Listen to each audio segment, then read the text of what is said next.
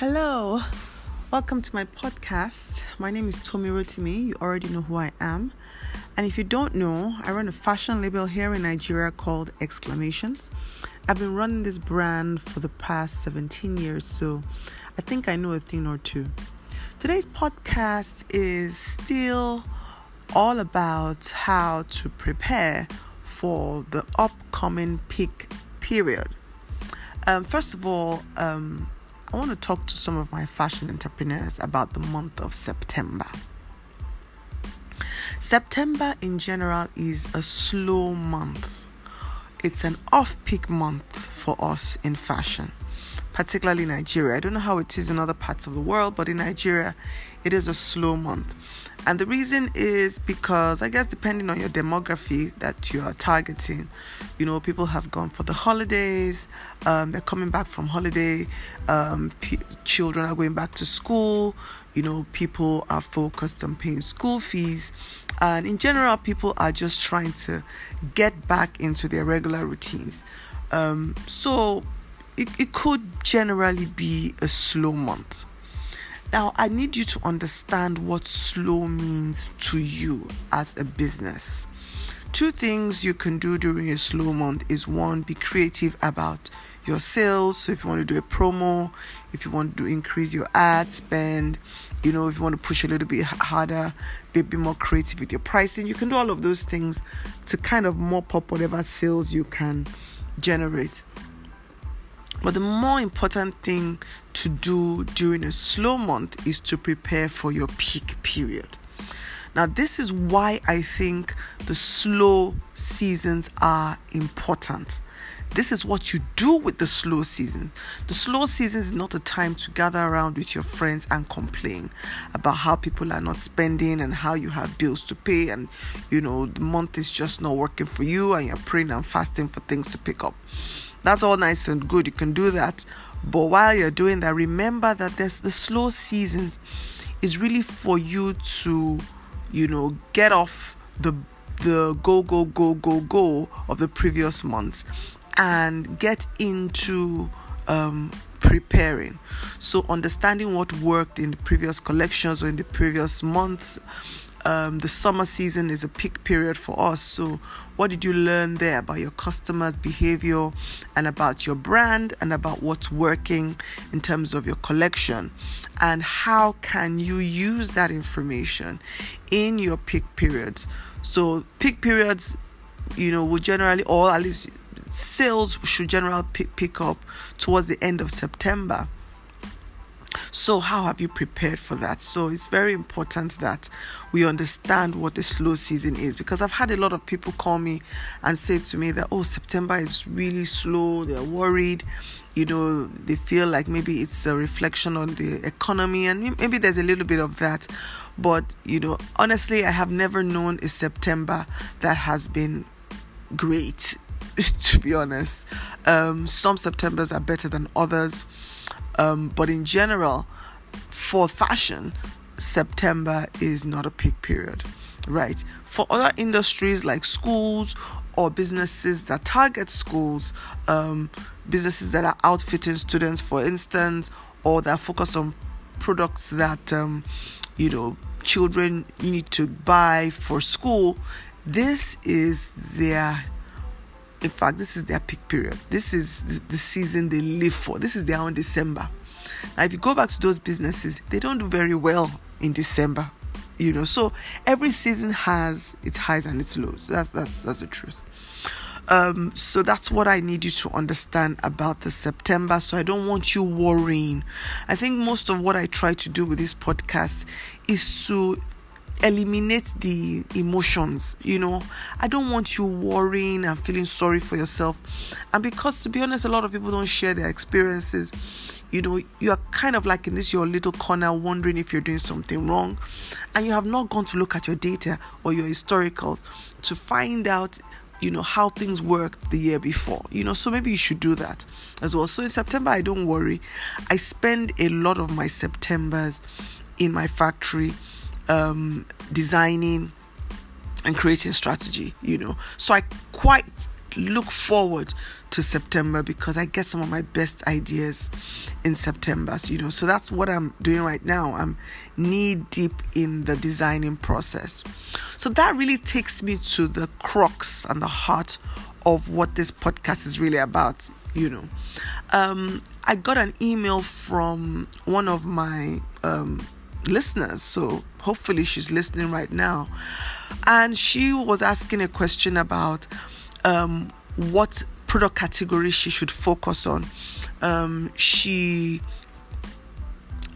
was thinking about starting or introducing on occasions wear line, but at the same time she had an interest in like day wear and like everyday pieces, and she was kind of confused as to which of these categories she should focus on, and she was asking my advice on it. And that question actually got me thinking, because I realized that a lot of brands that I see have no clear direction, and so when you see their range, you see that they're all over the place. Occasion wear, bridal wear, day wear, and they're all over the place, so they're not really known for any one thing. So I actually admire this particular person for considering this an issue, at least knowing that it is important to focus and knowing that it's important to have direction. So I was happy to answer that question for her. So what I'm going to do in this episode is to try and answer that question in detail, for those people who might have the same problem, and also hoping that she is listening and can finally get some kind of clarity on this issue for her business. So let's go right into it. You want to focus, you want to pick a particular product category. How do you choose? So these are the factors I want you to consider when you're choosing what product category to go with. Number one, your skills. Or the skills you have access to. Different product categories, might make different demands on your skill set. What skills do you have right now, or what skills do you have access to?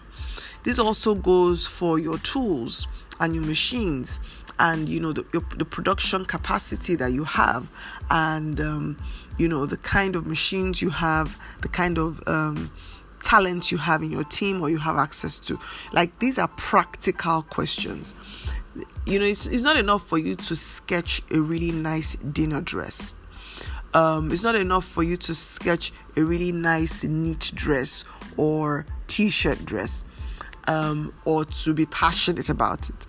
What is important in practical terms is how you can execute, and execute in the most professional way that you can.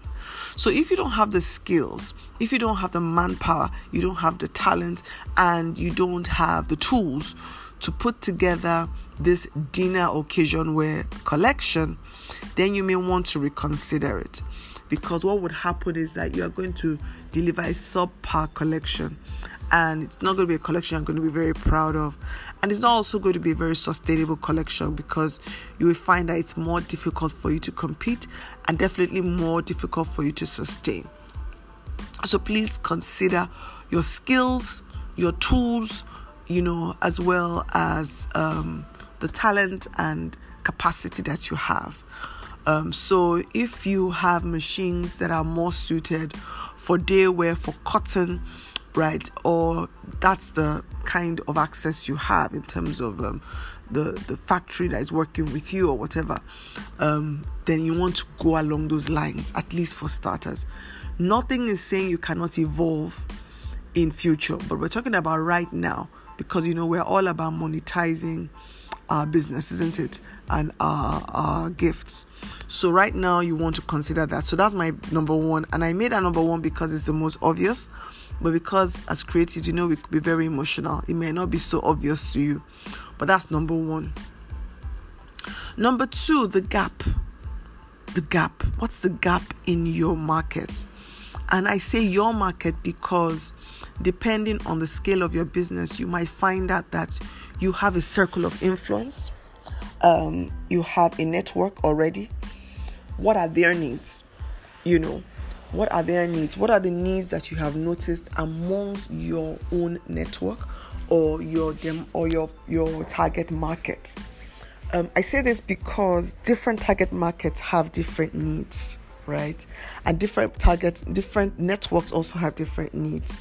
So if there is a gap, if you are passionate about two different categories, but you can be present enough to do the research and find out that, okay, even though I'm a little bit passionate about day wear, there is kind of like a gap in the market that I can take advantage of in occasion wear. It might be bridesmaids dresses that you've noticed that, okay, a lot of your friends are getting married, people in your network are getting married, and they are always looking for, say, bridesmaid dresses that are nice and trendy, that the bridesmaids can still wear after the wedding, are not too expensive, right? And you kind of have access to this market already. And of course, you have a capacity, or at least you have access to it. Then you may want to take advantage of that gap. There's actually nothing wrong with taking advantage of a gap in the market, particularly if it's a network that you have access to. That is so important, to be able to identify the gap, so that you are not playing in a, saturated market. I usually say that there's no such thing as a saturated market if you are delivering excellence, but there is such a thing as a very competitive category. So if you see that there is a gap, then I want you to explore what you can bring to the table. So look at the different needs of your target market and see which of the needs are not being met right now, and maybe that's the direction you should be going. Number 3, what unique advantage do you have? What unique advantage do you have? I say this because sometimes we ignore our unique advantage. So if, for instance, you have access to a supplier who is ready to supply fabric to you, at a decent price, you have access to a production facility that is able to deliver, your clothes to you with, really high standard finishing. You have all these advantages. You even have access to a market, maybe due to your own personal contacts, right? Look at your own unique advantage. Don't ignore your unique advantage. Your unique advantage is the easiest to ignore because you take it for granted. I hope I'm being clear on this. Your unique advantage is the easiest to ignore because you take it for granted. It might be your unique advantage is your network. I mentioned your network before. You have people within your network who have, who can kind of introduce you to buyers and, who have, a ready market for you, right? Look at your unique advantage and deliver based on your unique advantage. In this business, you need every edge you can get. Absolutely nothing wrong in taking advantage of any edge you may have, over your competitors, right? So these are the 3 I'm going to go by. The final one, of course, is your passion. Passion trumps everything, doesn't it? What are you really, truly, deep down, very passionate about? What can you design in your sleep without overthinking it? What do you do easily without pushing too hard? What comes naturally to you? What is relevant even to you in your life? I always find that is a good one. I can't really relate with pieces that I can't use, and this is just me personally, but there are people obviously who can walk past that, whether or not there are products that are active in their lives, they can still go ahead and design for it. But there are those of us that really want to feel these pieces. So think about what you're passionate about, what's relevant to you, on what you can do easily without overthinking it. If you find that you have to outsource a lot of the process to deliver this product, then it may not be what you want to do right away. So think about that. That would be my fourth point. My last point would be, something I had mentioned earlier. Do not box yourself. Do not feel like you have to choose one over the other. Remember that you are in this for the long haul. This is a marathon, not a sprint. So even if you can start with Daywear right now, you can evolve and do more, right? In a year's time, when you have picked up more skills, you have a bit more money, you have access to skilled manpower or access to more capacity, access to the market, you can definitely introduce other things. Don't feel like if you don't introduce it now, then it will never happen. Always understand that your business is in it for the long haul. What is most important is building a brand, building a dependable, reputable brand that people trust. The moment you can build a dependable, reputable brand that is respected and trusted, honestly, you can slap that brand on anything. And the goodwill that you have earned, even in one product category, will definitely rub off on anything else you do, as long as you still maintain the same standards and the integrity of the brand is intact. So don't put yourself in this box and feel like you have to choose once and for all. No, you can start now and add on later. And if you look at my brand, that's exactly what I've done. I started off with linen tunics, and now we have a very wide range of products now, and we keep expanding. We keep adding on to it because we can. Right, we can now after all these years. So that's my advice to you. So Laulu, who was the lady who sent me a message, I hope you are listening and you are taking notes, and I hope I have answered your question.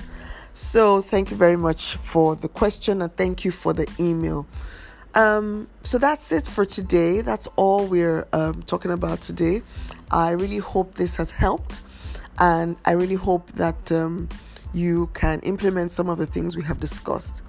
And just like, Laolo did, I would like you also to send me an email. Tell me what else you want me to tackle. Tell me what else is bothering you. Tell me how else I can help you. You can send me an email at tommy@tommyrotimi.com. Send me an email, tommy@tommyrotimi.com, and I will reply you. And who knows, maybe I will be tackling your own question, at the next podcast. It will be my pleasure to do that. Thank you for listening. Have a very, very, very nice Thursday. Speak to you soon next Thursday. Bye.